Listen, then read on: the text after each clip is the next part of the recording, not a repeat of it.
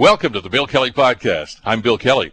Well, the report used to kill Hamilton's LRT project does not show or explain the cost predictions that were used by the government to try to justify that move. We'll delve into that on the show today. U.S. President Donald Trump announced they'd be placing a 10% tariff on some aluminum imports from Canada.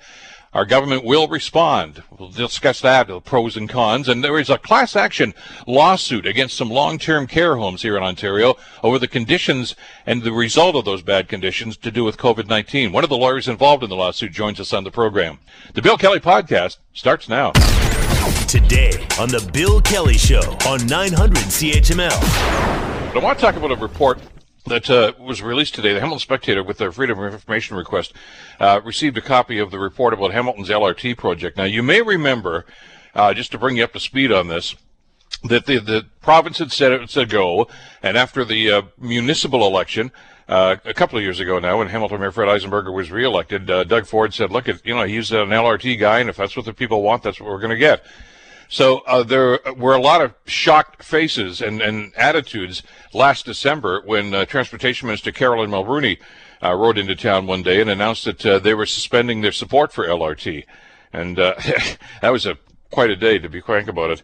And she suggested at that time the cost overruns of about $5.5 billion for the cost of the project, but never indicated exactly where they were going to get that number. Well, the report that the Spectator finally got a copy of suggests and goes through a number of the costs here for LRT, and it's pretty much exactly what we thought it was going to be, and nowhere near the $5.5 billion that Minister Mulroney talked about. Now, to be fair, a lot of this report apparently is redacted, and we're not even sure why that's happening.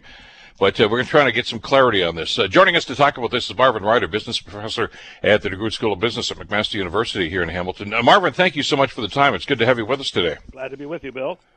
This is if anybody who's looking for information and trying to get some clarity on this, it's great that the Spectator got a copy of this, and I know that opposition leader Andrea Horwath also has a copy of this, and she's releasing it for public documentation as we speak right now. So maybe we'll get some more clarity as we get to read the actual report itself. But the big question that we had in December is still the big question today, Marvin. Where did they get their numbers from? Yeah, exactly. So let's start with the glass half full. It is clear that the $1 billion cost that we had for the LRT was a bit of pie in the sky. That because of the amount of time it's taken to get the project approved, nearly a decade delay, costs have crept up. And the report that, to at least you can read this report between the black lines, says, yeah, it was going to cost more than $1 billion, that the base construction cost was around $1.3 billion. And then they put in at least $500 million for contingencies. And you and I know that often large public projects get delayed during construction and there are cost overruns. So the report does suggest that that billion number was a bit pie in the sky and that it was going to be higher. And I don't think that shocks anybody, especially given the amount of time it took to get the project off the ground. The problem is that when you add in these contingency costs, these cost overruns, and then something else they did, which they did with no other capital project like this in Ontario, is they also put in what they call the lifetime cost or the life cycle costs. Those are all the operational costs. And again, no surprise, over the next 25 years, operational costs were roughly equal to the initial capital construction costs. So to run this thing, to hire the workers, to do the maintenance, would be another $1.3 billion. So 1.3 plus 1.3, you get to $2.6 billion. Throw in a contingency, $2.8 billion. Okay, sure, fine. But we don't get anywhere near $5.5 billion, and I guess we have to assume that in that redacted part, all those black lines, somewhere in there, maybe there's justification for why 2.8 becomes 5.5, but this report certainly isn't going to put that to bed. But with that in mind, and you're right, we're going to speculate at this point because we haven't seen the redacted sections, and we may never. What other costs are there besides the ones that they've already outlined here? Like you say, a lot of people were surprised and quite frankly angered that when the province started to do some number crunching here, that they did include those lifetime operational costs, because that wasn't supposed to be part of the bargain. But and some are suggesting that they simply put that in there to try to inflate the cost to justify canceling the project. But even with those costs that you've just mentioned, Marvin, they're nowhere near $5.5 billion. I mean, what else are they going to talk about? What other costs are there besides what they've already done? Well, nothing comes to my mind. And Bill, just to go back to your first comment, LRT is not unique to Hamilton. If you go back to the Kathleen Wynne years, public transit was a big topic for her, and so there were LRTs being built in Toronto. The cross-city, the line that they were building sort of in northern Toronto. Ottawa had an LRT. Waterloo was having an LRT. So LRTs have been constructed in many places, and in none of them have the lifetime operational costs been factored in. So when the government talked about construction cost or the capital cost, they did not include those life cycle costs. Why then was Hamilton singled out for the use of this? So again, I'm going to say $5.5 billion for a capital cost is not justified. This even the $2.6 billion is not really justified for this. And I think, Bill, why this is still on a burner in the oven, if you will, or on the stove, is that we've just gone through COVID-19. Certainly hurt our economy. First half of the year, our economy shrunk into a recession. We're looking better now. We're coming out of that. But still, what typically happens as you come out of a recession is government looks for some shovel-ready, quote-unquote, shovel-ready infrastructure projects.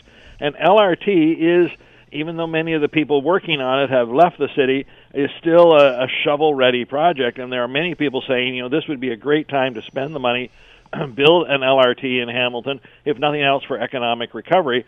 And you put those two things together, it actually doesn't seem that outrageous to do that under some money, perhaps some joint federal and provincial money, because the cost doesn't seem to be justified anywhere near that $5.5 billion total. The other element to this, too, and I know this is part of the discussion we had back in December when the announcement was made that they were pulling away from the project, was when they mentioned these 25 years life cycle costs of running this thing, what they don't include in that is the economic uplift that's going to come to the city as a result of this. Now, we can argue and debate exactly how much that's going to be, but there's going to be some, anyway, that would cancel out at least some of those life cycle costs that they've talked about. In other words, on a balance sheet, okay, this is what it's going to cost us over the next 20 years, but look at the economic uplift we're going to get, the new construction, the new taxes that are going to come from a result of that. They didn't factor any of that in. No, they didn't. And again, you're absolutely right. The route that we're talking about is a route that basically runs from McMaster University in the city's west end to Eastgate Mall in the city's east end.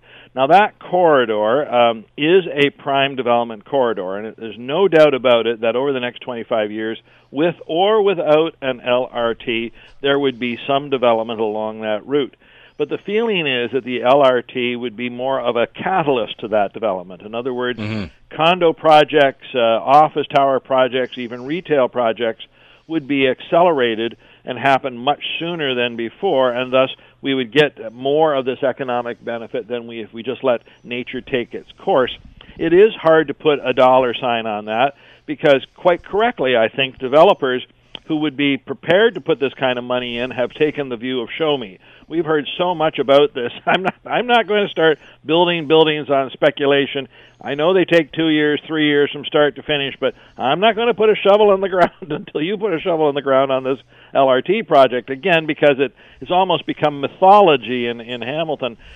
So I can't tell you who's going to step forward and what those specific projects are going to be, but there would be benefits. Now, who gets those benefits? Some of that money would go to the province. Some of that money would go to the city of Hamilton directly. Some of it would go to create jobs and economic employment for truly thousands of people. And I think if you're going to go for that all-in costing, then you have to also look at the all-in benefits, which were left out. There's no sign of those in this redacted report. Exactly. Marvin Ryder from the DeGroote School of Business. Marvin, as always, thanks so much for trying to add some clarity to this. Really do appreciate it. Glad to be with you this morning, Bill. Take care. I want to get some council reaction to this, too. Unfortunately, Mayor Fred Eisenberger is unavailable today. We talked with the mayor a couple of hours ago, but we'll hook up with him a little bit later on, probably early next week. But I want to bring John-Paul Danko into the conversation, who obviously relatively new to council, but boy, he's up to his eyeballs in the LRT debate, as everyone else on council is these days. John-Paul, thank you so much for the time. Glad you could join us on the program today. Good morning, Bill. Thanks for having me on. You haven't seen the report yet. I guess not too many people have at this stage, but you have seen the story and the reporting on this earlier this morning. What's your reaction to what you saw? Well, I'm not surprised. I think we knew back in January that the amount that was approved by the provincial treasury was $3.7 billion.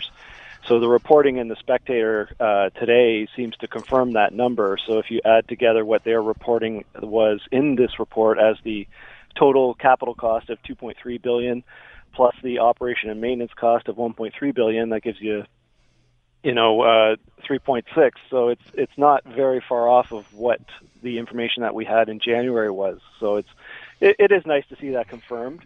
Since then, obviously, there's been quite a bit of movement on this file with Carolyn Mulrooney's, the Minister of Transportation, press conference in Hamilton to cancel the project, and then backtracking on that, forming the task force, and then the task force's recommendations, which were tabled in April. And we're essentially back to recommending higher order transit for the city of Hamilton. So,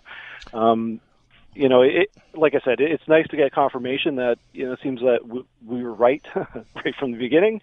But at the same time, the province seems willing now to that LRT is still on the table for the city of Hamilton. That's what we're working towards. We think it is anyway. I mean, they're being pretty evasive about that as well. I got to ask you something else, though, that troubled me when I read this the first thing this morning. And I'm glad that, the Spectator finally got a copy of this. But from their reporting, they say almost a third of this report is redacted. In other words, it's all blacked out. My question is why? This is a public document about a public project that was well, vetted by everybody. Why are they redacting information from this thing? That's a really good question. Redacted from the public, council also hasn't been able to see this as well. We were not provided with the full report either. And that could have been done in camera if necessary. But no, to your point, these are public documents. These are the government's hiring consultants to do the engineering on this, the design work, and the costing, and all of that should be 100% public. I don't understand what there is to hide in something like this. Usually, if there's trade secrets or there's information about the contract, the actual bid process, perhaps that would be confidential. But even that, I mean, the whole bidding was a public process. So yeah. It really doesn't make sense. But I'm trying to cut them some slack here and say, okay, Mel, maybe it was. I can't come up with a valid reason. Because, as you say, these numbers have been out here. They've been out here since this LRT discussion started years and years ago. And some of those numbers, of course, have increased because it's taken so darn long to get this thing going off and get it off the ground. But I can't understand why. Invariably, if there's something redacted from a report, it's because there might be confidential information about bid process, costing, et cetera, like that. You don't want people bidding in public. I get that. But that's all done. And there's nothing that I can see anyway in this report that has to be held confidentially away from you and away from me and everybody else in this community about what's going on. I can't understand that unless it's embarrassing information. And when things get redacted, and we can go back to the Mueller report about Trump and any other stuff that we've seen that gets redacted, you always have to ask yourself, why is it blacked out? Is it because it's confidential? Is it because there are legal implications, or is it because it's embarrassing to the government? Well, as a council, we need all the available information in order to make an informed decision, whether it's on a project that's as big as this or anything that we're working with. And at this point, where now the province has, as part of the task force, committed to at least $1 billion, if we're now going to be talking to the federal government about funding shortfalls and how that's going to be picked up,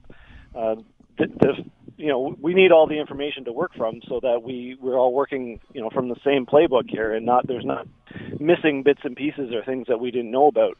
And the federal government's going to have to, if they're looking at funding part of this, get all the information as well. Well, there's another element to this, too, which, of course, is not included in this consultant's report, is the fact that Minister Kathleen McKenna, of course, who originally is from Hamilton, has said that the federal government would be interested in kicking in some money if the province is going to move forward on this. And yet that's not included in there. So when these guys are talking about outrageous costs, which, by the way, have not been substantiated by this consultant's report, they, again, don't factor in the fact that they could actually get a reduction on the cost because the federal government may kick money in, too. I got about a minute left here. Let me ask you, with this information, or lack of information, really, that's included in this report, where does council go on this? I mean, the council position still is pro-LRT, and I know that this is a divided council on this issue, and I know that it's a divided issue within the community, too, but that was the council position, and up until December, that was the provincial government's position, too. Do you push harder now, John-Paul, to say, look, your numbers are baloney, this is what we need to do here? Well, this report basically just confirms the position that a number of us have been taking in the winter back in January. At this point, our council is focused on recovery from COVID, a global-wide pandemic, and LRT is a shovel-ready project. The design's done, property's purchased. We could start this if the funding was confirmed within months. And it's that kind of thing that we need now more than ever to kickstart our city's economy and just get on with things, really. Absolutely. John-Paul Danko, Ward 8 Councillor. As always, JP, thanks so much for the time. Great talking with you again today. Thanks, Bill. We'll follow this story up, as we say. Andrea Horwath is releasing the report, so everybody can get eyes on it, I guess, a little bit later on today. And obviously, we'd like to see some of those redacted portions, too. So this is a story that's not going away, and we'll certainly stay with it for you. You're listening to the Bill Kelly Show podcast on 900 CHML. Some people scrambling because of the announcement yesterday from the Trump administration that they are once again imposing tariffs, a 10% tariff on some aluminum products that are coming from Canada.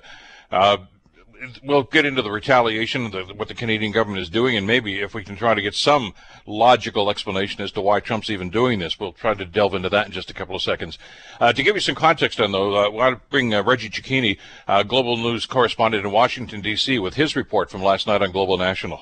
Speaking to a crowd at the Whirlpool plant in Clyde, Ohio, President Donald Trump says he has signed a proclamation that reimposes tariffs on Canadian aluminum. The 10% tariff comes as Trump claims Canada was, quote, taking advantage of the U.S. I signed it, and it imposes because the aluminum business was being decimated by Canada. Very unfair. The announcement comes more than a month after reports from Bloomberg claimed the U.S. was looking to hit aluminum imports if Canada did not put restrictions in place, but comes only weeks after the USMCA deal came into effect. Trump's proclamation claims the aluminum threatened U.S. national security. Global News has reached out to the U.S. Trade Representative's office in Washington, but has not heard back. Reggie Cicchini, Global News, Washington. Thanks, Reggie, for that report. Not as a total surprise, I guess, but I mean, with an election going on in the United States these days, but what are the ramifications and is there any justification for this? I want to bring Dr. Peter Warrian into the conversation. Peter, of course, is a senior research fellow at the Munk School of Global Affairs and Public Policy at the University of Toronto. Peter, thank you so much for the time. Glad you could join us today. Well, thank you for having me. I was going to ask you if you were surprised by the move yesterday, but I don't think anything Trump does surprises anybody anymore. But was this expected? Well, I think we always had, oh, sigh, here we go again. Whatever you think of that. I mean, you're within 90 days of an election, and this is a particularly volatile election. So I guess politics is politics. But you're also only 1 month. We spent years negotiating this new NAFTA 2.0, and we got 1 month out of it, before some of this stuff happens. I mean, first of all, this makes no economic sense in the sense that I'm a steel guy, but in addressing steel and aluminum, steel, North America, Canada, U.S. is in relative balance. But in aluminum, the Americans produce about 800,000 tons per year. Now, keep COVID for a side for the moment, 800,000 tons. But they actually use a total of about 6 million tons. So compared to the relative balance in steel, this is pretty far out. So if you're importing 6 million tons, you're getting it from somewhere. Now, my look at the figures is there's been no surge from Canada. There's been a shift in some of the composition, but we're shipping about the same tonnage of aluminum, Canada, the USA, that we were before. The But the Canadian aluminum producers like to do the high-end stuff for the auto industry, but the auto industry is in the dumpster, so they're shipping lower-end product. But there's no change in the overall. So there's been a change in the product mix, but there's been no change in the tonnage. So what is this, quote, new threat? The remaining guys in the U.S. aluminum market tend to be higher cost, lower value-added products, and the Canadians have better numbers than that. But there's no surge in overall demand. So you have to sort of say, if economics doesn't count, is it just straight out politics? I think it is. It seems to be. I guess one of the most end with the election. Well, exactly. One of the most telling comments, I guess, comes from Tom Dobbins, who is the CEO of the Aluminum Association of America. He's the president and CEO of that company. Says he is incredibly disappointed by Trump's move and says it's only going to add volatility to the industry. And this is very unlike. I think we had this conversation when the steel and aluminum tariffs were inflicted on us a couple of years ago now, Peter. Yep. That was supposedly a concern about national security, but some of the loudest outcry about those tariffs at that time came from the American side, just as it is now. Right, because they can't produce the aluminum they need.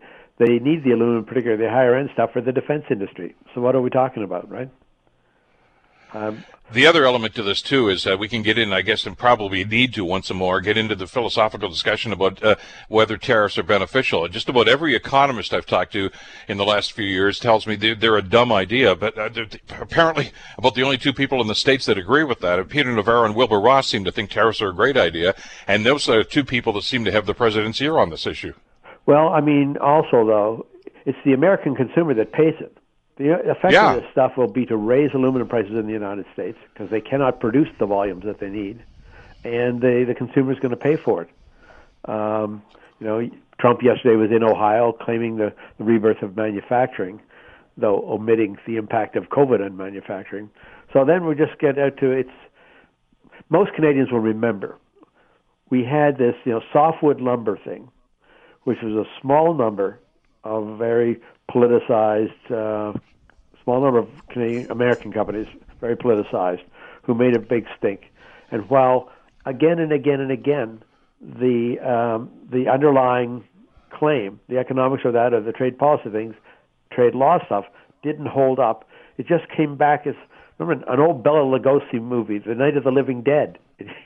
That's what we may be risking here, that this doesn't go away just if, who knows the final outcome, but Biden gets elected.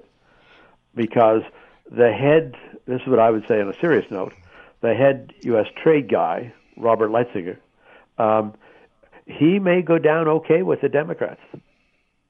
So this stuff, I mean, we may naively be thinking how, if the Democrats come up, this stuff go away. Maybe some of it goes away, but this tends to have a political, ideological life of its own that just goes on and on like that, the Living Dead thing on Netflix, And that might well be the case. You're absolutely right, because there are a lot of protectionists on the Democratic side of the ledger in the States as well.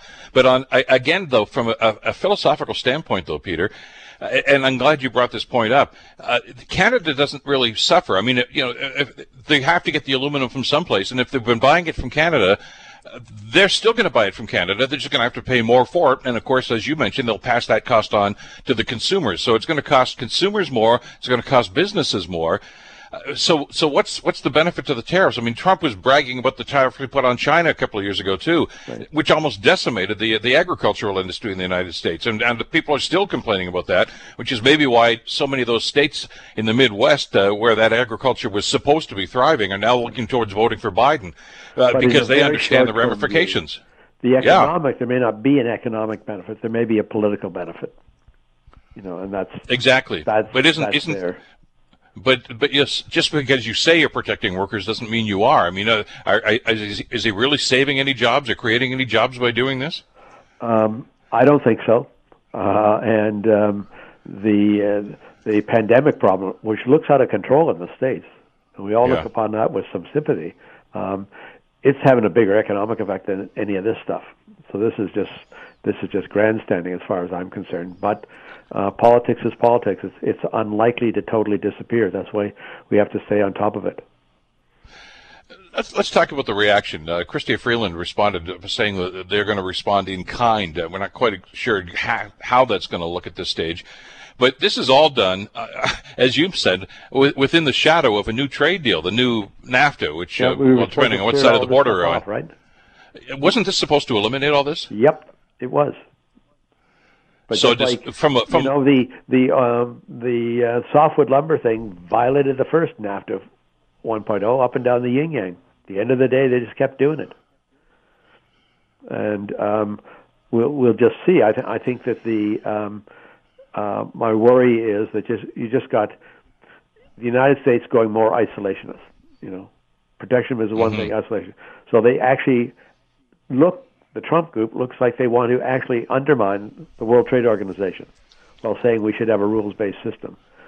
So the American position, and there's a lot of sentiment in the States in favor of a more America first thing. That's going to play badly in the long term, but there's no doubt there's a broad sentiment about that he has either tapped into or created. But again, the justification for that is based on a falsehood that these things are actually going to help their U.S. economy. Unless somebody's going to steel tariffs were a pain in the butt for the steel companies, but they made money. They made money, maybe not as much money as they hoped for, but they absorbed the tariffs, passed it through, and made money. Exactly. Crazy stuff. It is crazy. Well, what about one of the more contentious issues during all those trade negotiations between Lighthizer and Chrystia Freeland and the others that were involved in those deals was supposed to be some sort of a dispute mechanism, which I assume they came up with some sort of a compromise on. Yes. Does Canada make an official complaint about this through that dispute mechanism, or is it a waste of time? Well, they probably will try. The problem is, I am not a lawyer, but the problem is when the Americans invoke, quote, national security concerns, I mean, that doesn't have much of a play. I mean, if you're in a war or something, okay, but that's a really loose category to be using in a trade case. Because how do you disprove it, right? Yeah. Americans feel threatened, or company in Ohio feels threatened. Well, I guess they feel threatened.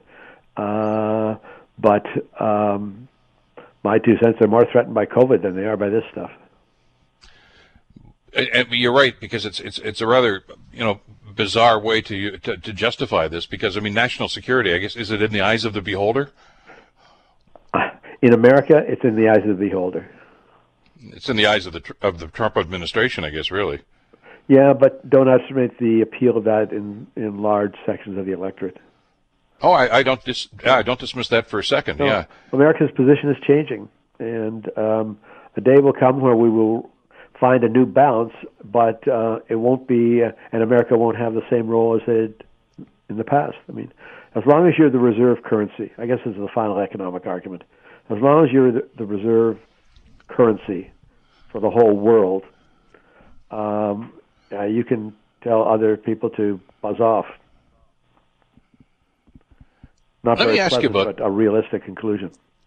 For those, Peter, who still need the product that have been buying it from Canada, if the idea of tariffs is to say, okay, go find it from someplace else, first of all, nobody's going to jump up today and say, I'm going to start an aluminum producing manufacturing business in Ohio, for instance, after he made this announcement. That's not going to happen. They still have to get that product. There aren't too many other places where they can go to get it, can they?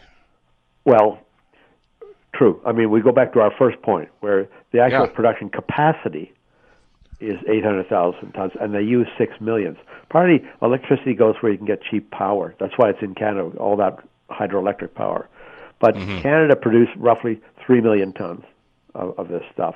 And there's other countries like that, like Russia. But then at the top of the list, you got China with 33 million tons of capacity. So you like the Trump movie, where are they going to go? On the big scale, where would they get it? China? Well, he's not going there. Well, we'll see. He says he's got a special relationship. It just seems so bizarre because what day of the week are we talking about here? Where, one day he hates China, and they're the blame for the virus, or the China virus as he calls it, and their tariffs and all this. But the next day he's a buddy with the Chinese government. I mean, it's hard to get a read on this guy. I think the big surprise, if we were having this conversation we've talked about from a year ago, is how quickly the American establishment has gone over to an anti-China. China as the strategic, how that shift has taken place, and it now seems to be embedded across the political spectrum. But it has where are you going to go for aluminum in the world? Well, China produces about half the steel in the world. They produce about 3/4 of the aluminum. And we've heard this discussion before about Chinese dumping product over here, the quality of the product, et cetera, et cetera, et cetera. So the ultimate decision, I guess, for the people that need this product, Peter, down in the States, is going to be with them. It's not going to be with the government. I mean, I would assume, as they did with steel and aluminum tariffs a couple of years ago, that they're simply going to say, okay, we're just going to have to suck it up and pay this and pass it on to our companies and to our products, and that's going to happen. And like you say, it's the consumers that are going to take it in the wallet. I think so. But again, that was true in a fairly buoyant economy of a year ago. Now you got an economy that's in the dumpster. So this can get ugly pretty quickly. Let's talk about protectionism and the America First idea that Trump ran on, and I'm sure is going to use as one of the pillars of his re-election attempt this year. From an economic standpoint, in the year 2020, does it make sense to be isolationist like he seems to want to do? No country is an island anymore, so no, it doesn't make sense. But the system is also going to undergo. I expect under the Biden thing, two things are going to happen. One is there'll be opening up of what's sometimes called social protection, i.e., trade cases that may come because of countries who suppress workers' rights, pay low wages, that sort of stuff. The sleeper, I think, is what we've just seen in Europe, which is the notion of a border carbon tax. Because the thing about China and how they produce the electricity for the aluminum is they got a gazillion coal-fired, terribly polluting plants for aluminum, but also steel and other stuff. So I expect the sleeper here may be, which I think is going to come, of a border tax on related to carbon or emissions, if you like. Is there an appetite for that? I think so. Yeah. In North America, do you think so? It's already there in Europe, and I think it's going to spread because it's the companies are justified in saying, we're competing against. We've got a whole bunch of environmental regulations here we have to comply with, but these other guys pay no attention to that. You go back to the Paris Agreement on the environment, etc. They pay no attention to that. So you can't expect us to compete with an arm tied behind our backs, and they use that to oppose environmental regulation. I think the surprise on trade is going to be a rise, just like we're going to have a Green New Deal and carbon pricing or carbon tax across the board. I think this thing on trade may be the next big move, which indirectly could impact our trade with China more than any other factor. Still lots to come. Well, we don't know if it makes sense or not, but it certainly seems that there's an inevitability to it, doesn't it? Yep. Peter, thanks as always. Great to get your perspective on this. Thanks for the time today. You're welcome. Thank you. Thank you again for having me. Bye-bye. Take care. Dr. Peter Warrior, of course, from the Munk School of Global Affairs at the University of Toronto. You're listening to the Bill Kelly Show podcast on 900 CHML. This is something we've been talking about for quite some time, and of course it's the condition of long-term care facilities. There is a class action lawsuit against some long-term care homes over conditions in these facilities. Our next guest, Golnaz Nayerahmedi, is an associate at Rochon Genova LLP Barristers, who are involved in this legal action. Golnaz, thank you so much for the time. Glad you could join us today. Good morning. Thank you for having me. I've maintained that that the COVID-19 crisis and the negative impact that it had on long-term care facilities exposed what has been going on there for quite some time. Some of the dreadful conditions in some of these facilities and the level of care and the overcrowding are things that have been happening for quite some time. So I'm not really surprised that that some of the people or the families of some of the residents there have finally decided to take some legal action. Yeah, there have been long-term sort of systemic deficiencies in the system that had been detected before, and the actors responsible for managing and operating these long-term homes we're aware of. And like you said, these deficiencies are ultimately exposed by the COVID outbreaks, but they were preventable. So these deaths and outbreaks are entirely preventable, and that we should have done better. How do you approach something like this? I mean, there's an awful lot of concerned families and parents and caregivers that are involved in this right now. But when you start a class action lawsuit, what is the process, and how do you go about this, and where are you now in that process? So we've spoken with a lot of families. We've spoken with tens of families who've had family members and loved ones at these long-term care homes in Ontario suffer from not only infections, but also some have passed away, unfortunately. And in listening to their stories from these different homes, we started detecting certain patterns. And what seemed to be the issue here is the inexplicable delay in taking action and actually taking the risks that were, visible and foreseeable from the experiences of these other countries that suffered from the pandemic earlier than we did seriously. So we've spoken with a lot of family members. We took note of their experiences. We researched these homes and the pattern of the infections and outbreaks that occurred in these homes. And we looked at it to see, what went wrong here. And what we found was that there were a great number of long-term care homes in Ontario who did much better, who didn't suffer from outbreaks, who managed to implement measures and protocols in a timely way to prevent what ultimately occurred at many of these other homes. So the 96 homes that are the subject of this class action are the ones where, based on our review of all the material and the numbers, had those outbreaks that we say were preventable. And at this stage, we have issued a claim that has been served, that's being served on the defendants. We're in the process of doing that, and the government of Ontario will be added as a defendant as well upon the expiry of the 60-day notice period that's mandated by the legislation. So we see both the government and these private actors essentially failing to take the timely, reasonable measures that they should have taken to prevent these outbreaks and to protect the most vulnerable members of our society and our elderly. I'm glad you brought that up, because I was going to ask you about that. The overwhelming majority, of course, of these long-term care facilities are privately owned, private companies, for-profit companies, but the government does own some. Are both included in this class action lawsuit? Have you found culpability, I guess more to the point, alleged culpability, with both the private and publicly owned? Yes, we have. So the homes that are the subject of this lawsuit include homes that are both privately owned and operated, and those that are owned by municipalities, cities, the government. So we found that the patterns were similar among those homes, and they should be included in the action.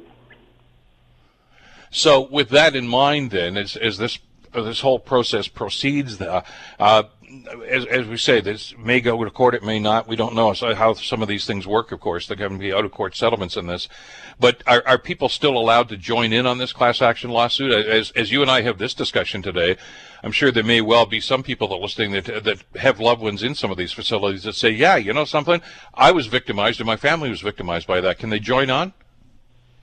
Absolutely. So in a class action, this is a proposed class action, so the way it moves through the process in the court system is that when you bring a class action, everyone who falls in what we call the class definition, so all persons at this time who are members, residents of these homes, and their family members are currently included or presumptively included until the action is certified by the court.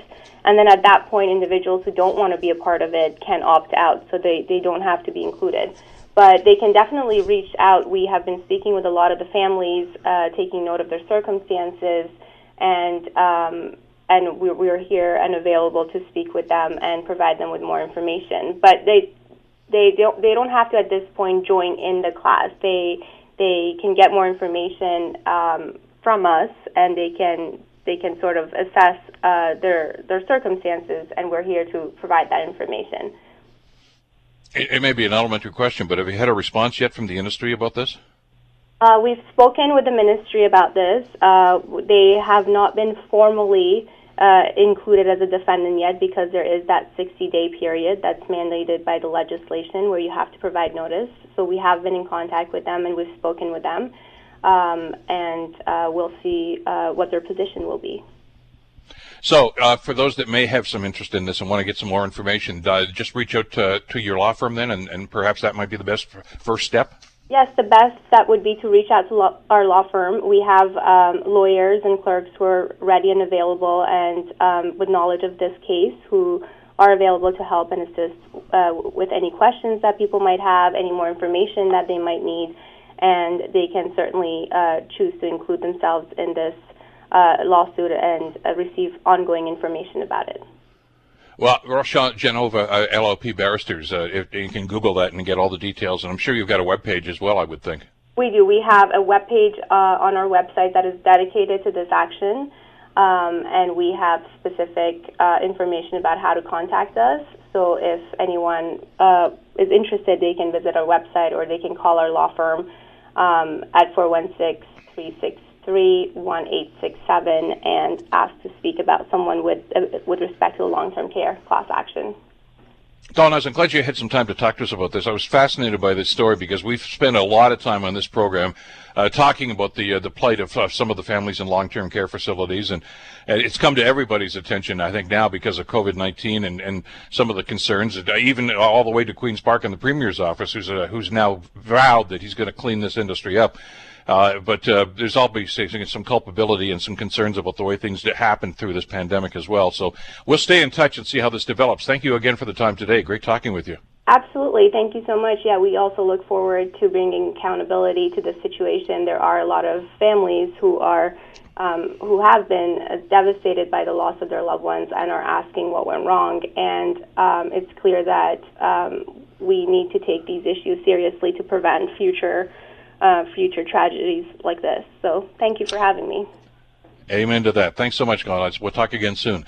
Golnaz Nayerahmedi, of course, from Rochon Genova LLP Barristers. If you want to get some details, just Google them and get all the details from their webpage. The Bill Kelly Show, weekdays from 9 to noon on 900 CHML. The Bill Kelly Podcast is available on Apple Podcast, Google Podcast, or wherever you get your podcasts from. You can also listen to The Bill Kelly Show weekdays from 9 till noon on 900 CHML. I'm Bill Kelly. Thanks again for listening. And don't forget to subscribe to the podcast. It's free, so you never miss an episode. And make sure that you rate and review.